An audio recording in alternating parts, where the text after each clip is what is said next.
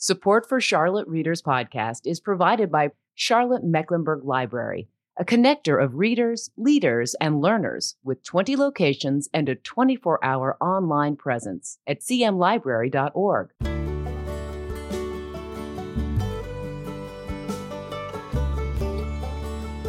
Welcome to Charlotte Readers Podcast, where authors give voice to the written words. We're a proud member of the Queen City Podcast Network and the Authors on the Air Global Radio Network, a series of author-hosted podcasts distributing literary content to a worldwide audience. I'm your host, Landis Wade, a recovering trial lawyer turned author turned podcaster of books and stories, and I really appreciate you being here. Very quickly, before we get to the uninterrupted interview today, a few quick words about some of the benefits for our listeners. Number one, we have show notes for every episode with images, links, and information about our authors at charlottereaderspodcast.com. And number two, if you're into audiobooks, we have a relationship with Libro.fm, which supports indie bookstores. If you sign up with Libro to get your audiobooks and use the promo code CharlotteReader, you'll get an extra audiobook free. Number three, if you go to charlottereaderspodcast.com or my personal website, landiswade.com, and you sign up for the book report, you're going to get it every other Tuesday. And here's what you'll get: recommended readings, author interviews and videos, reading and writing tips, doses of inspiration, a free ebook by yours truly, and more. We won't spam you. That takes way too much time. And finally, we've got a lot of great content that we put out on our exclusive Patreon channel. If you like what we do here, that is our mission of helping authors give voice to their written words, and you'd like to help us defray the costs of this project, you can jump over to Patreon, that's patreon.com/Charlotte Readers Podcast, and you can tap into all the great extra content we've got that's curated by our authors and me about their writing lives and the craft and business of writing and other things too. But enough with the prologue. Let's get to the uninterrupted story of our guest and the one they've written. In today's episode, guest hosted by Jordan Wade, who has a master's in American Studies, a commitment to social justice, and an interest in the topics of identity and religion, we visit with Miranda Kossoff, author of The Rope of Life, a poignant memoir about the faith, identity, loss, and the bond between fathers and their daughters. Fueled by the memory of a flight in her father's airplane, Miranda dives into her father's legacy to understand his sudden death and his struggle with identity. Kim Church, author of Bird, had this to say about the book. Miranda Kossoff's father was a shapeshifter, a Jewish-turned Southern Baptist Dennis Pilot farmer who never managed to escape the stigma of otherness or the pain of unbelonging. In this memoir full of heart and heartbreak, Kossoff reflects on her father's legacy and her own journey of self-invention and reinvention. It's a frank, moving, timely story. Now, this show is part of our guest-hosted series, and I'm pleased in this case to introduce my daughter, Jordan, who's interested in reading Miranda's book and conducting this interview. And Jordan lives in North Carolina, in Durham, and after years of moving around the U.S. and traveling abroad, her heart and soul are in Austin, Texas, where she says she plans to return in the near future, to my chagrin, because it's a long walk to Texas. But she has worked a variety of jobs through the years and generally seeks out experiences to create meaning and connect people. Interests include food, travel, cats, one might cross here as we're doing this, and music and theater and dance, and the list goes on. And so I thought she'd be the perfect person to lead this interview. Jordan, I'm going to now turn over the audio controls to you to welcome Miranda, and I'll be in the background here listening to this fascinating interview. Great. Thank you so much. All right. Well, Miranda, welcome. Thanks for coming on to my dad's podcast and today my podcast that we have you here. Where are you coming in from? Are you still in North Carolina? Oh, I am. I have been for, probably most of my adult life. And Durham was where I lived most of my adult life. Yeah, that's what I thought. So I know that you grew up from the book. I know you grew up in Danville, Virginia, and then you left home for college, then moved to Japan, lived in England. I feel like I resonate with all of this. I grew up in the Yeah. South and I wanted to get out, and I left for 10 years, and then I came back to Durham, of all places. I also worked for the American Dance Company for a little while, so I resonated with a lot of your story. And you've got a few years on me, so maybe you can teach me what comes next and how we're going to work this out. More than a few. um, I was really interested in reading your book, and congratulations. I'm glad you got your story out there. It sounds like it was a labor of love and challenge and all of those things. Thank you. Um, why don't we start if you'll just give us a quick summary of how you would describe the book? You know, everybody writes a book blurb, but nobody's going to say it better than you. So how would you describe your book to someone who hasn't read it yet? Well, it's a father-daughter story, basically, but also a story set in the Jim Crow South, a story about a father's identity and consequently, the daughter's identity. And it's a story about not belonging, wanting to belong. I guess that's kind of the fourth floor elevator speech about it. Yeah, the elevator pitch. Yeah, definitely classified as a memoir, I would say. And I wanted to ask you some questions about memoir because it's such a hot topic in the literary world. People like love or hate a memoir, right? I happen to be in the I really like memoir camp, so don't worry, this is not an aggressive question. But this guy in the New York Times a few years ago wrote a scathing thing. Memoir is dead, and it caused this whole uproar again. What are we doing with memoir? What's the point of memoir? So as a genre, I'm just wondering for you, why choose the memoir genre? What do you like about it? What do you think that it can give to the literary world, and why is it important? Well, I've always loved memoir, long before I decided to write my own. I think it has everything. It can have everything a good novel has. A story arc, conflict resolution, interesting characters, and it's true, or at least true according to the author who wrote it, because our memories are not always perfect, because they're memories and they can shift and change shape over time. But I've always thought memoir was a fascinating genre because I can identify with the stories that are told. And I always learn something new and learn about how the author has dealt with whatever the story is about, whatever challenge the memoir talks about. Yeah. In writing a memoir, did you find it to be a vulnerable and challenging place to be? I imagine there's a lot of emotion that goes into sharing a story like that with the world. Very.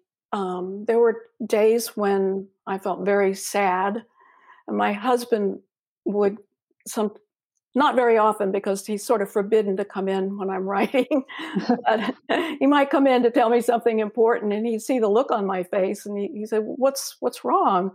And it's just, well, I'm back in high school, or I'm back there where it wasn't a happy place, and I had to go back and relive those feelings as the memories became more concrete.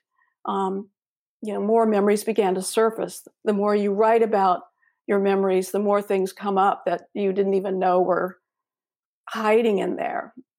Mm-hmm. Yeah. How did some of the people in your memoir react to being a part of this shared life story?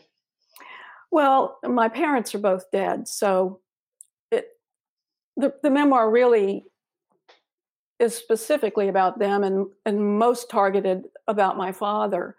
I'm the oldest of four. I have three siblings, and they were not happy about this, even though I discussed it with my two sisters beforehand, and told them what my intent was. And I have to say they've taken it as a personal affront, which saddens me because it's not about them. It's about me. It's about my father. It's about my memories. I'm sure if they had stories to tell about our life growing up, they would tell different ones. They would have a different take on it. They would have different emotions. Birth order and my being the eldest, I think, certainly had something to do with my experiences and my feelings about it. I certainly understand their feelings. It saddens me that they don't see the pain and the struggle in the writing, and the fact that it was a way for me to heal myself, because this is a story I've lived with since my father died, my whole adult life, and I've never been able to get it out of my system. I wrote about it in various ways, in essays, pieces of it in essays that were published here and there, but I never pulled the whole thing together until the past couple of years when I was writing it. And I gave my siblings pseudonyms, and I told them what their pseudonyms were, asked if they were okay with that. They didn't want to be in the book at all, and I wanted to honor that. But you can't write a book about your family and about your parents without your siblings at least being mentioned. Mm-hmm. But there are very few times that I mention them, and nothing about them that is negative. I don't have anything negative to say about them. Growing up with them. Yeah, I imagine it's a process of catharsis in some ways for you, and then it's other people aren't going through that at the same time. So I can see how that would be challenging. I find it interesting the way you're describing the process of working on memoir in the book has so much about mental health as well. And it feels like this personal mental health healing and journey going alongside this exploration of your father's mental health, in the book, and your own mental health, as you talk about in the book as well. Did you find it helpful to do this work and to go closer to the challenging emotions rather than stay away from them? Absolutely. And that's not something my siblings would agree with. But writing the entire memoir enabled me to put together pieces that I'd never put together. It's like constructing a big puzzle that they take weeks and weeks to put all the pieces together. But once I did, I saw a final picture I had never seen before, and it explained a lot about how I behaved as an adult, the things I pursued, the relationships I got into and got out of. So many things became so much clearer after writing this, and I think I had to do it. When I was thinking of doing it, I had lunch with a dear friend, and I was feeling pretty down at the time. And I said to her, there's a voice inside me that's saying, you have to write, you have to write. And I said, I sometimes feel like if I don't write this book, I'll die. Now that sounds very dramatic, and it doesn't mean a physical death or that I would do anything to myself, but it was more like the me that I was trying to understand would be left and not completed. And so for me, it's a capstone, sort of my life's work. Right. Well, I'm glad you went through all of that journey because I really enjoyed reading your book. So thank you for putting it all out there. Oh, thank you. Would you like to read for us at this point a little bit of a selection from the book? I'd be happy to. This is early in the book. After I was born and my sister, who's next to me, had been born in Baltimore, where my father attended dental school. When my brother was yet to be born, my mother tended my infant sister, so I had Dad all to myself at bedtime. He read and sang to me as I lay under the quilt Grandma Covington had made. He sat in a chair that faced the bed so we could see each other.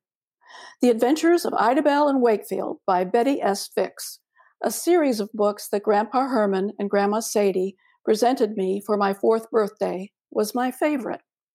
The illustrations of the characters from those books swirled in my head forever. The mermaid goddess Crystal, the singing nautilus shell on its pillow of blue velvet edged with gold, the royal fish children, Idabelle and Wakefield. The exotic life under the sea beckoned to my preschool self. For most of my time living at home, I slept under that quilt Grandma Covington made for me. Its patchwork squares had no pattern but were a jumble of old fabric pieces or worn-out clothing that she had saved. I studied the different patterns and colors, imagining what the scraps had been in their previous lives. A house dress, an apron, a church dress. Lying under that quilt made me feel secure, the weight of it like a warm embrace. With Dad by my side, I felt the center of the universe. After Dad earned his DDS, the search for a practice began. My parents wanted to live in Winston-Salem, to be close to my mother's twin sister and her family. Dad took the North Carolina dental boards and was told he, the man who graduated 20th in a class of over 100, had flunked. He knew he hadn't flunked. My mother spoke to her former boss, a doctor, about why Dad hadn't passed the boards. The doctor did some sleuthing and learned from a dentist on the board of dental examiners that they had flunked Dad on purpose. My mother was told with sympathy, of course they flunked him. They didn't want another Jew practicing in Winston-Salem. Though she knew it would be painful, my mother told Dad the truth of what she had learned. Dad wept. My mother said it was the only time I ever saw him cry. The irony was that Dad had been a church-going Southern Baptist since before the two were married. My parents had to regroup and decide what to do next. Danville, Virginia, on the North Carolina border, advertised for a dentist to serve in the public health department. It was as close as my parents could get to North Carolina, so Dad took the Virginia dental boards to qualify and passed handily. That's how we ended up in Danville, the town that would never let Dad forget his roots. I grew up there and felt that I was straddling a deep chasm. Judaism, music, intellect, and travel on one side, and Southern Baptism, guilt, boredom, and attempts at conformity on the other. Great. Thank you. You're welcome. I loved that passage in particular because I think it sums up a lot about the book. I think you meet a lot of the characters. You get a taste of the relationship and the closeness between you and your father. But I also think you really get to start to understand these two forces that I came to think of as characters in your book, which are the South and religion or anti-Semitism. I feel like they almost took on a non-animated character form in the book, not just a theme, but more. They played such a role in everyone's lives. And I was wondering if you would talk a little bit about the ways the South and that interest, to me, fascinating going from Judaism to Southern Baptist conversion that your father made and the struggle that he had with that in the South. And if you would just talk about that a little bit in his experience and the way it plays out in the book. Well, he went to great lengths to try to pass. On his birth certificate, his name was Hugo, only had one name, and he changed it to Hugh. And when I was about 12, he had a nose job. He had a second or third cousin who was a plastic surgeon in New York, so he flew to New York. And we were told it was just to repair a deviated septum, but when he came back, he looked very different, and I was shocked. So, and he adopted Southern ways of living, started chewing tobacco, going hunting, and he'd done that as a teenager up in New York. But the tobacco chewing and keeping a wad tucked in your cheek was something new.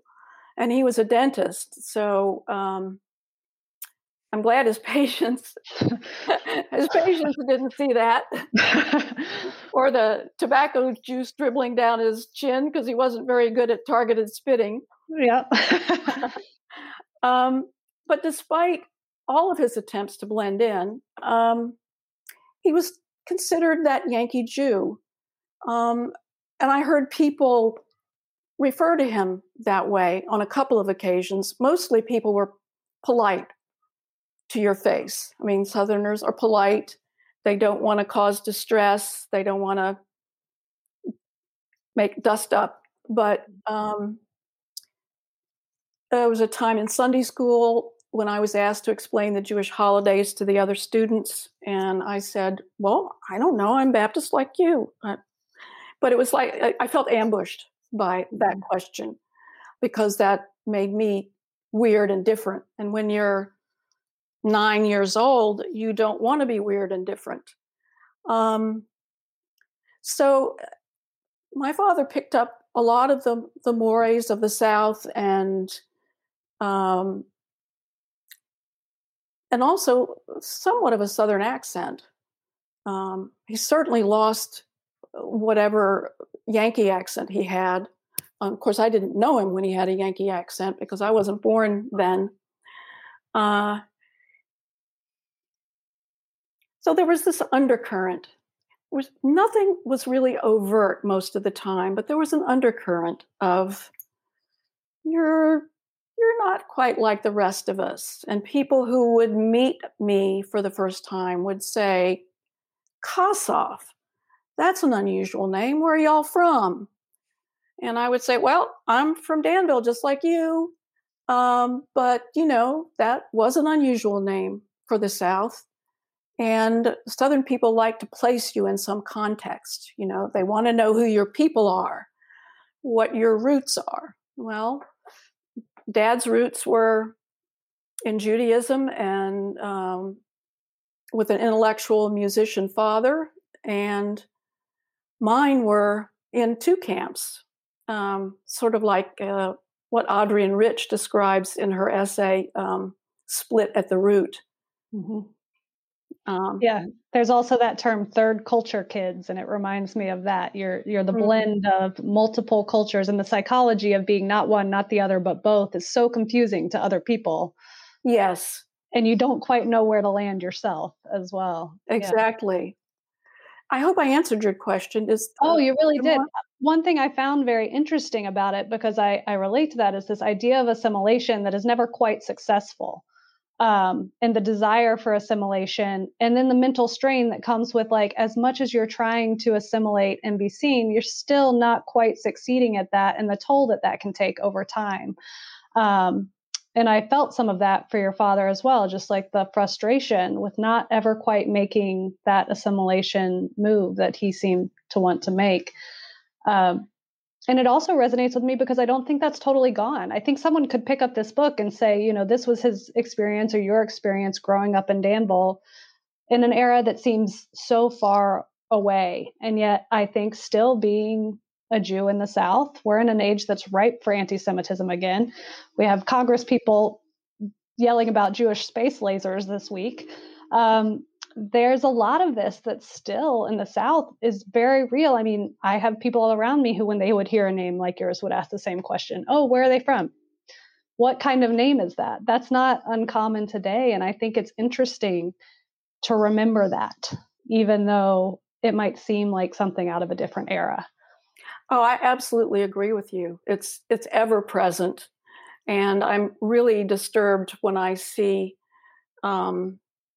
politicians and people of certain stripes talking about a George Soros conspiracy and that Soros funded this and that. And it's the anti-Semitic dog whistle. Right. And or like your grandfather being the intellectual. Now we use the word globalist, to describe these same things. And it's, again, people want to be polite, but then these things sneak in and you always kind of know when you're not quite in the right scene. Exactly. And I was interested in how much of that hadn't changed. I agree that, and we're seeing it now in the division in this country, how much hasn't changed and how we seem to be always reliving the Civil War in one form or another. My father's father was an immigrant from Russia. My mother came from English stock, and my mother's family were slave owners and lost everything after the Civil War, which I think was only right and just. So for me, my feelings about this, there's a lot of guilt mixed up with my feelings about the racism I grew up around and the anti-Semitism that I saw and that my father experienced. And luckily, I live in a community with like-minded souls and a lot of people not from the South. I'm probably in my neighborhood one of the few native-born Southerners. So I find comfort. Yes, I know. I'm in a similar area in Durham now. It's more, where are you from? Not, are you from around here? So I understand. Right. What was it like to come back to the South after having left and start to develop kind of your adult identity and persona in that space? Well, that's a really good question. I came back for a job, basically. After I left Japan, I found a hospital social work job at UNC Memorial Hospital in Chapel Hill. My sister was in graduate school there at the time, and I was visiting, and I thought, well, this seems like a good fit. Chapel Hill's a college town. There's intellect here. There are people, students from all over, students from abroad. So it didn't seem that I was really coming back to the South. I kind of view the Triangle area as not the South, kind of plopped in the South, but not of the South. Yes, that makes sense to me. Having also chosen this exact place to land in this area, that makes a lot of sense to me. Well, anything else you'd like to tell us about your book before we move into the Patreon section of our interview for the evening?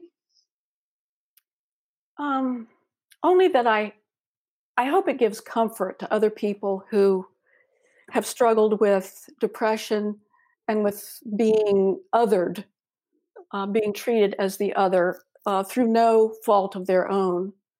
And my reaction to being othered as I was growing up was to retreat. I became shy and very kind of awkward and afraid. And I stayed on my own. I retreated to my bedroom and read books and retreated into books. And so my book is dedicated to all of those who have been subjected to being treated as the other, regardless of race, creed, all the other types of things people can be. No. Well, I definitely recommended it. It was a book that made me reflect on my own experience growing up in the South, my own religious processes. And I've gone the other way as your father. I went from being Baptist to converting to Judaism. So awesome. we did a good switch.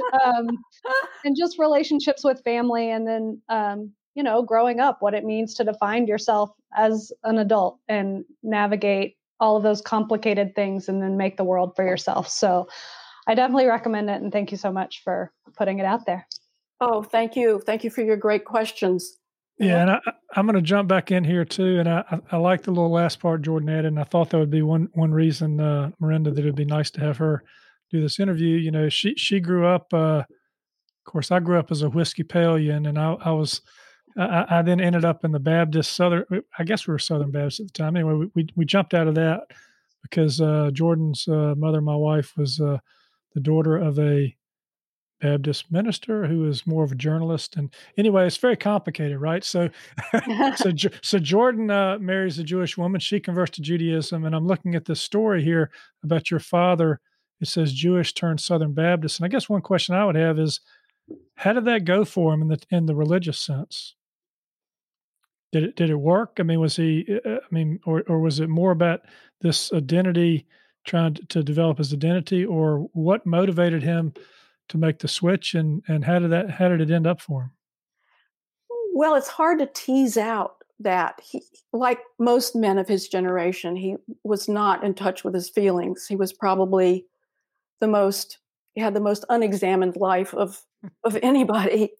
And I've often speculated that perhaps his experience in World War II, flying 26 bombing missions over Germany and knowing the fate of so many Jews under the Nazis, that maybe he wanted to flee to the perceived safety of Christianity. And my mother was also a factor. He pursued her, and her mother cooked for him the way Southern women have always treated their men. You know, they coddled them and put them on pedestals. And I stop smiling, Jordan. You know. This doesn't remind me of our family at all.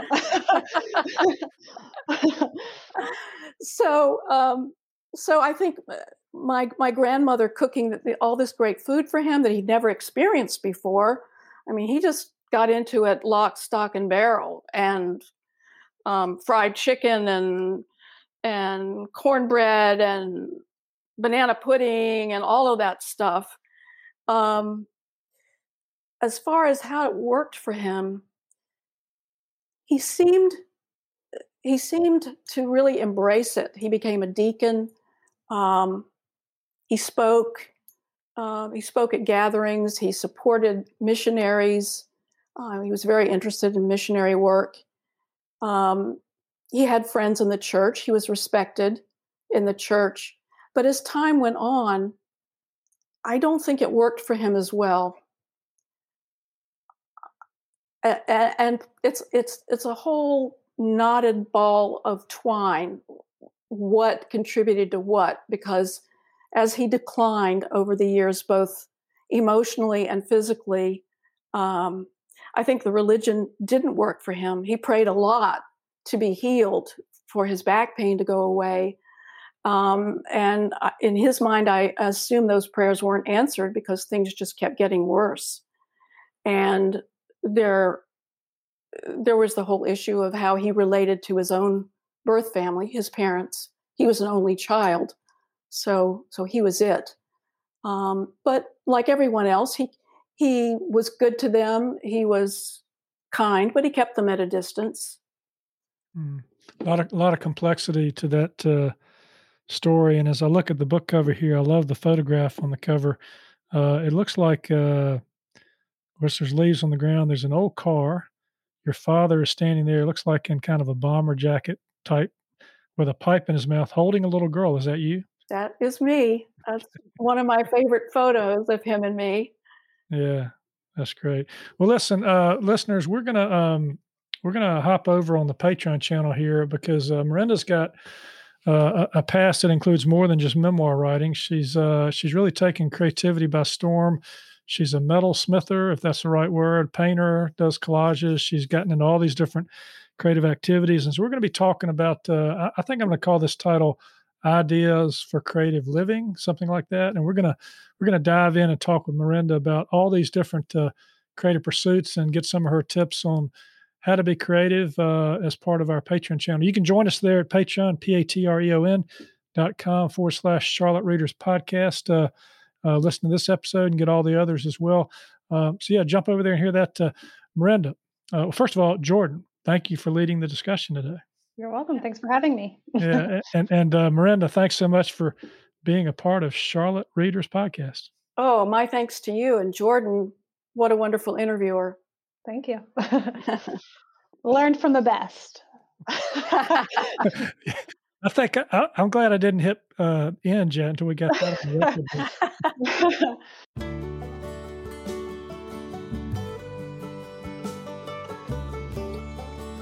Well, that's it for today. Another fine author giving voice to the written words. You can subscribe to this podcast for free at Apple Podcast, Stitcher, Spotify, iHeartRadio, and most any podcast platform you like to listen to your podcast on.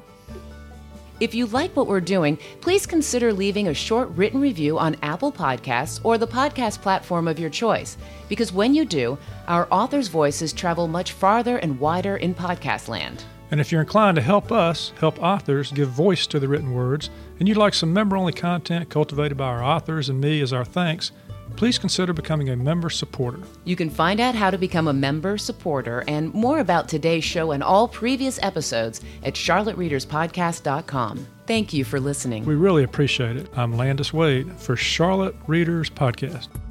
Charlotte Readers Podcast is a member of the Queen City Podcast Network, powered by OrthoCarolina. For more information, go to queencitypodcastnetwork.com.